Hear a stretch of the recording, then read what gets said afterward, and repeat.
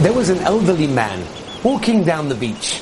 He notices a young child, maybe 5, 6 years old, frantically waving his hands into the distance. He stops. He takes a look. He says, "My dear son, what are you doing? Who are you waving to?" So the child points far into the distance. There's a small boat. And he says, "You see that? That's my father. He's in the boat. I'm waving to him." The old man chuckles to himself. He says, "Seriously? He can't see you. We can barely see him. There's no way he can even see you." He says, "What do you mean? Every time I frantically wave, my father puts up the sails of the boat. Have a look. Every time I wave, that's what he does." The man laughs. He says, "No, that's a coincidence. There's no way he can see you. Why do you think that's true?"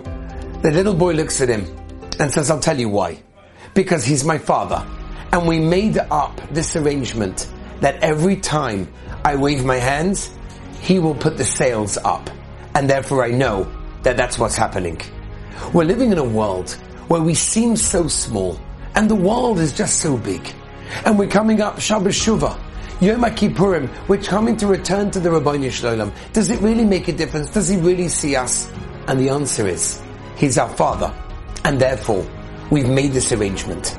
And our job, Shabbos Shuva, and during Yom Kippurim, is to frantically wave our hands and beg to come back. Beg to return. And if that's the arrangement that was made, that's what's going to happen.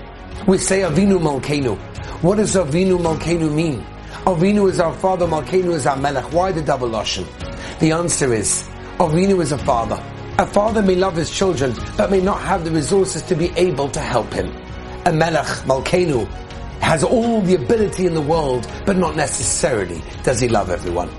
When we say on Yom Kippur, Avinu Malkeinu, we're saying, Rabbeinu Shalom, not only are you our father and you love us, but you're also Malkeinu, you have all the abilities in the world to do everything for us. And we beg the Rabbeinu Shalom to return to him. That's Shuva, that's Yom Kippur. I want to wish everyone a Gemach Sima Tova, a Gid Geben Shor, and an easy fast. To listen to more by Rabbi Avi Wiesenfeld, visit